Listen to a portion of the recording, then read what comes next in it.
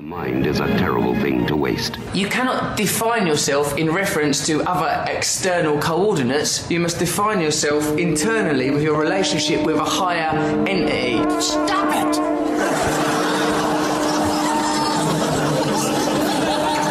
I'm sorry? Stop it! Stop it? Yes, S-T-O-P, new word, I-T. This week on Mind Matters, it's time to turn down the noise and listen to what really matters. Join counselor and author Rita Schulte and me, Richard Beatty, in renewing your mind, because your mind matters. So come on in and join us. Hello, everyone, and Merry Christmas from everyone at Mind Matters, especially Rita Schulte and me, Richard Beatty. Today, we're going to discuss emotional intelligence with Dr. Josh Straub. Josh and his wife, Christy, have a new book out called Famous at Home. And this is a good time and a good day to be famous at home. It's Christmas. Rita, introduce us. Welcome to Mind Matters, Josh Straub. Hey, thank you so much, Rita. What an honor to be with you today. Well, it's great to see you again. You're old and dear one from AACC days, and we're just really honored to have you. I know you're super busy with all the exciting stuff you're doing, and we want to give you a chance to talk about that later. But, let's just jump in and catch us up on your story and your life and how you and Christy met and how long have you been married and all that good stuff. Oh, man. Yeah. So we've been married for 12 years, going on 13, which seems really, really crazy. We've got a 10-year-old, an 8-year-old, and a 2-year-old. And there's a age gap there between 8 and 2 for a reason, because our first two were pretty difficult. We had some pretty rough years. It's kind of like God, humbles you in the very thing he calls you to, so you don't pull your britches up too high and think you have it all together. But we're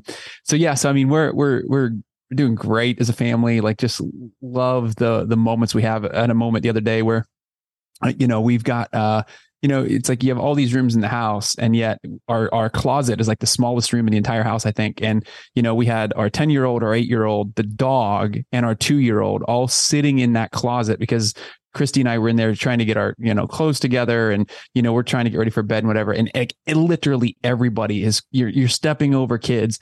And it was just a beautiful moment for us to go, I took a step back and I was like, this is actually cool. Like, everybody wants to be in the same little room. Like, you have the entire house and we're all together. And so I think that right now in the season that we're in, and I pray that it stays that way, is kind of it's a real nice picture for where we're at as a family. It's just sweet. The kids are at a sweet age and we're just enjoying them. So it's a lot of fun. Cool.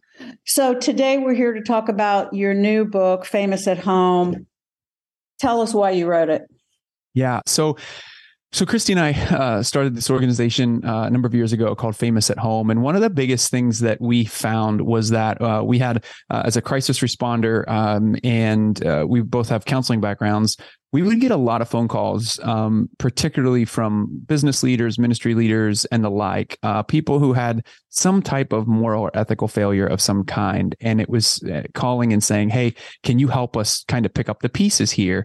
And it was one of those situations where I started to get to a place of going, man, the ripple effects of this is just so it's devastating, whether it's on a congregation, whether it's in a business or whatever that looks like. And we started asking the question, like, what can we do to prevent this from happening? Instead of always being on the reactive side, how can we be on the proactive side of this? And what was fascinating for me was getting to a place where we started to look at, what were some of the causes of this? And when you look at the research, and then so I see it in the research, but I also see it anecdotally, and I see it in the relationships that we've had through the years, is that there usually was a shift. There was a chase at some point where we get our time, attention, and our identity pulled into the world. And we start to believe that, our identity is tied to our job, to who we're becoming, to our social media, Instagram followers, to whatever that looks like. And we have this chase that leads us, our time, our affections outside the home. And we start to seek fame outside the home. But the reality is that you're already famous inside your home. Like, and we use this phrase a lot, the greatest red carpet you'll ever walk is through your front door. At the end of life, the thing the thing that we're most paying attention to, or the thing that keeps us up at night, I think more than anything is, a lack of relationship with our spouse or with our kids or that type of thing. And what we have found is that when you prioritize being famous at home, everything else just falls into place. And so we're big on proactively helping leaders, helping families, helping people really be famous at home so that they can then thrive on the stage that God has called them to. Well, I've been so revved up. Okay. I'm pitching a new book actually about this whole loneliness pandemic. Oh, wow. And yeah. Like it's been tearing at my soul. And I think you just hit on a lot of this. Do you think there's a correlation in your mind and the research? Because I'm looking at a lot of research that links like a lot of these problems, the loneliness, the gender craze, trans stuff, to kids feeling a sense of disconnect at home and the family? I mean, at the end of the day, Rita, I think it all comes down to relationships. I think it comes down to how are we, I'm trained in attachment. I'm trained in this area of attunement. And the way that I define attunement is, do I feel seen? Do people see me? And I think loneliness leads to this sense of I'm not being seen. The Bible says, we love because he first loved us. Our ability to truly step into the shoes of another human and love them well is a reflection of how well he loves us. And I think, from the experience, when you go to therapy, the first thing a therapist is typically asking you questions about is your relationship with your parents. Did you feel loved? Did you feel seen? And so I think at the end of the day, our love tanks are really filled up by our ability to love other people. Our ability to step into the shoes of other people is a reflection of how well we receive that love. And so, yeah, I think, we're big on helping families show up well for their kids. I mean, we're all about, like, if you take our book, Famous at Home, we wrote that book because it is the play-by-play. It is the playbook. It is our coaching playbook with families that we help families really be famous at home. So there's 7 decisions to walking your family to put your family center stage. And one of the things that we really talk about in there is the hub of the wheel is emotional intelligence. At the end of the day, it comes down to how well are we able to identify what we're feeling, why we're feeling that way, and what another person in our own home is feeling and why they're feeling that way, and enter into their world in that way. So emotional intelligence is really the hub of the wheel with everything that we do, and everything flows out of that, our ability to be able to label our emotions. And the reality is we also have a culture that is telling us to find our identity outside the home. And the reality is up until up until the pre-industrial revolution, Western America, your identity, your worth, everything was grounded in family throughout history, throughout all cultures. I mean, family was the center, the household was the center. And when the Industrial Revolution happened, that's when we started sending fathers outside the home to go to work. And so work left the home. At that point, school started leaving the home. Church ended up leaving the home. Whereas the home was the centralized place for everything. We had our identity in our home. Now our identity is everywhere. It's decentralized. It is fragmented. And so what's happened is it's put everybody in a bind, particularly women, because women are now caught between, do I want to raise children and do I want to have a career? And it's like, well, now they feel like they can't choose either, or they can't choose both. And women in a lot of ways are kind of caught between a rock and a hard place in this regard. And so what ends up happening is now everybody's individualized into a place where, it's all about, travel sports, and let's specialize our kids at age 4 and 5 into a specific sport. And the reality is what it does is it continues to fragment the family. Everybody's running ragged. And the greatest thing that we hear from families is the biggest parenting struggle is we don't have enough time and we're too busy. And that further adds to increased anxiety in kids as kids feel that trickle down effect. Oh yeah. I have a lot of anxious kids. Yeah, I have a question on this too, Josh. The church, by and large, segregates families as an institution. There's a place for dad, there's a place for moms, grandpa, grandma, singles, youth, and kids. How is that? How does that play into emotional intelligence? Yeah, great question. And the church has done that. I mean, the church has done the very same thing in regard to, and I'm a fan of putting my kids in environments where they're with kids other ages. And I mean, again, you have to be careful with that because obviously with what kids are exposed to these days, from TVs and all that type of thing.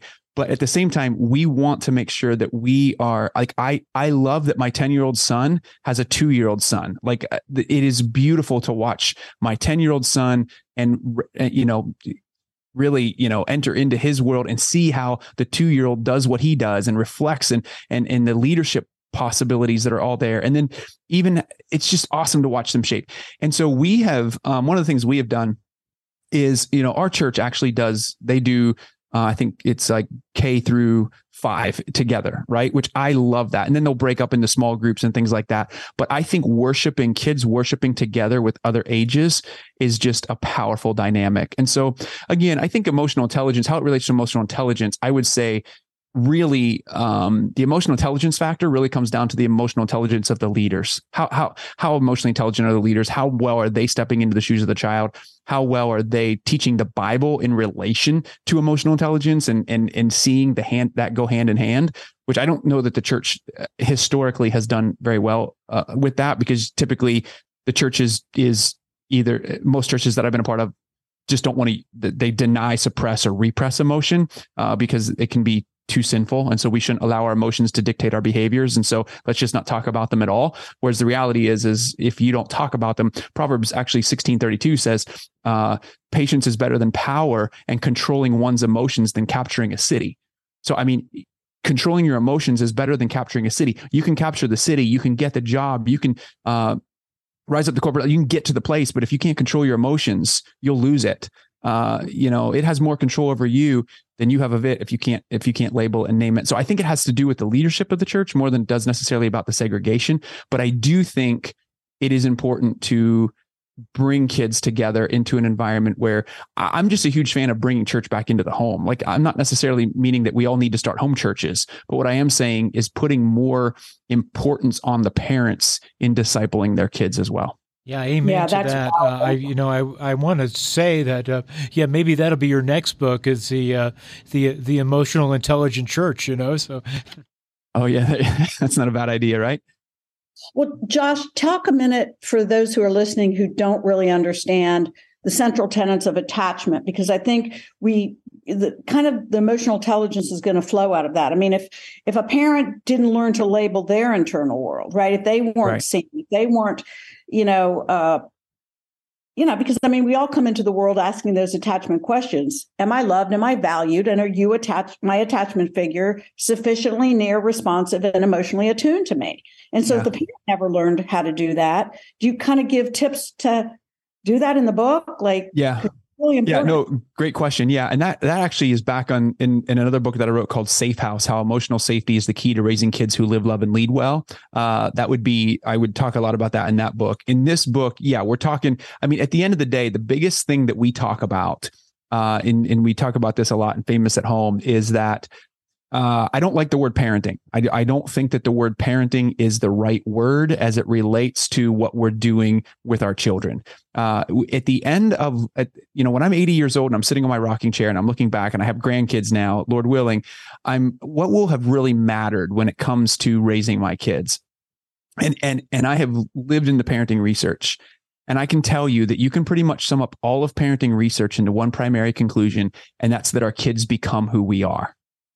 So when I say that I don't think that word parenting is the right word, I think when it comes to what outcomes we desire in our kids, the word becoming is the right word. So our kids are becoming who we are. And so the biggest thing that I say to this, and there's I'll answer your question here in a second. I want to give a research study that I think will help highlight some of this. And we write about this in Famous at Home. There was a researcher named Robert Epstein out of Harvard University who wanted to find what were the top 10 parenting strategies to get the outcomes we most desire in our kids. So he did a meta-analysis. And a meta-analysis is where you take a whole bunch of data and you combine it and you just find what were the overall outcomes of all this data combined. And what he found was that of the top 10 parenting strategies to get the outcomes we most desire in our kids, number 1 was love and affection. Number 2 was, and it speaks to what you're asking, Rita, Number 2 is a parent's ability to manage his or her own stress. Number 3 was how you treat your spouse or how you treat a co-parent in a divorce situation. So I would argue that of the top 3 parenting strategies to get the outcomes we most desire in our kids, none of them have to do with a direct relationship with our child. Because even love and affection, my ability to show up in a love and an affectionate way with my child is a reflection of how well I receive love in my own life. And so those top 3 have everything to do with who I'm becoming as an adult. And so we are huge on this whole idea of becoming. And I'm telling you, if you grew up in a home that you were not, it wasn't safe, it wasn't secure for you, it wasn't, you today are parenting out of a lot of that trauma, if you will, out of parental fear of your children turning out a certain way. I just want to encourage you that the best way, number 1, is that emotional intelligence is your brain is malleable. We grow in this. And the best way to make that happen is in the context of other safe relationships. That's where we are healed, is in the context of safe relationships. And so I don't think that therapy is for crazy people. I think it's for broken people. And I haven't met a single human on the planet, myself included, who's not broken in some way. And so I just want to encourage you, like my wife and I, we do therapy on a regular basis. We go to therapy on a regular basis. We have coaches in our lives that we have hired. We have spiritual directors. We have our pastors, and we have mentors in our lives. We have marriage mentors. We have people that we surround ourselves with. And I just encourage you that one of the most significant things that you can do in your own parenting journey is to surround yourself with safe people that you can show up for or show up with in your overwhelm and your brokenness, and just seek advice from people to help you learn how to react or how to respond in certain situations with your kids rather than reacting out of your parental fears. Right. I see people doing that all the time, especially with anger, because parents are on emotional overload, that they react, they explode. Yeah. And that's giving a message to your kid right there. Yeah. And that anger, there's something behind, as you said, there's something behind that anger, and I think it's important that we take time to get to it. As I said earlier, we surveyed over 700 parents and found that the greatest parenting struggle is too busy and not enough time. Well, if you're too busy and you don't have enough time, that means you don't have enough time to even pay attention to how you're showing up. And a lot of this is just mindfulness. It's our ability to look at just be curious. Like, just to be curious, Curiosity isn't threatening. It's inviting. I tell people it's inviting. That all the time. Just get curious about, man, what was it that made me so angry in that moment with my child? Or what was it that just had me so heightened in response to that situation? Christy, in the early years of our parenting years, I remember her, someone dropped a pan in the kitchen, and she just was like, it was the moment for her. She calls it hitting the bottom rung of life, where her adrenals were just so shot. Her body was she was living out of a fight, flight, or freeze, fight and flight so much. Like, it was as if, she went to a naturopath one time who did some testing on her adrenals and everything. They said, you wake up every morning as if you're ready to fight a bear. And that was in the early years of raising kids. And so I just want to encourage you, if they're in that season, we talk about our story in the beginning of Famous at Home and talk about Christy shares her journey. I would encourage you to pick up the book and just, there's a lot of grace there. Like Christy just starts talking about, she's on the bottom rung, and all she was paying attention to is how can she get to the next rung of the ladder in that season of life. And so we have a lot of grace for you. This is a journey, and I just want you to encourage you that, let me say this too, because I think this is incredibly important to say for those of you who feel like you're just messing up and you just feel like because parenting, by the way, I think is the most guilt-ridden, shaming role on the planet. Like, you don't have to be a parent for more than 5 seconds to realize that. And then you get all these parenting experts, quote unquote experts, spewing stuff at you. And you're just like, man, I just feel like a failure. Yeah. We all do. John Gottman, in his research on emotion coaching, found that even if you get this emotional safety thing, this emotional coaching thing right, just 2 out of 5 times, you can still get the outcomes you desire in your kids. And now listen, that's only 40% of the time. And that's encouraging to me, because you are human. We're all human. You're going to yell. You're going to say things you regret. You might even spank out of anger. You're going to do things that you're going to be like, man, I wish I wouldn't have done that. And the reason that he says you only have to get it right 2 out of 5 times is because of a word called repair. And the research says that it is the ultimate of relationships. Okay, so what does a repair attempt look like? Let's talk about that. Great question. Yeah, so great question. The Bible calls it forgiveness, and Jesus tells us to practice it a lot. And so what I would encourage is when you have yelled, you've said something you regret, you spoke in a certain tone of voice that it was shaming on your child, apologize for that specific offense. Because what you're doing when you apologize is you, number one, are showing your kids that you're not perfect. Right. Number two, you're telling them that they're not perfect. And number three, you're modeling for them how to make it right when they're not. Yeah. And you're modeling humility. Like, you're modeling I'm humility. not always right. I'm not always perfect. And you don't have to be either. But the important thing is we're dialoguing about this.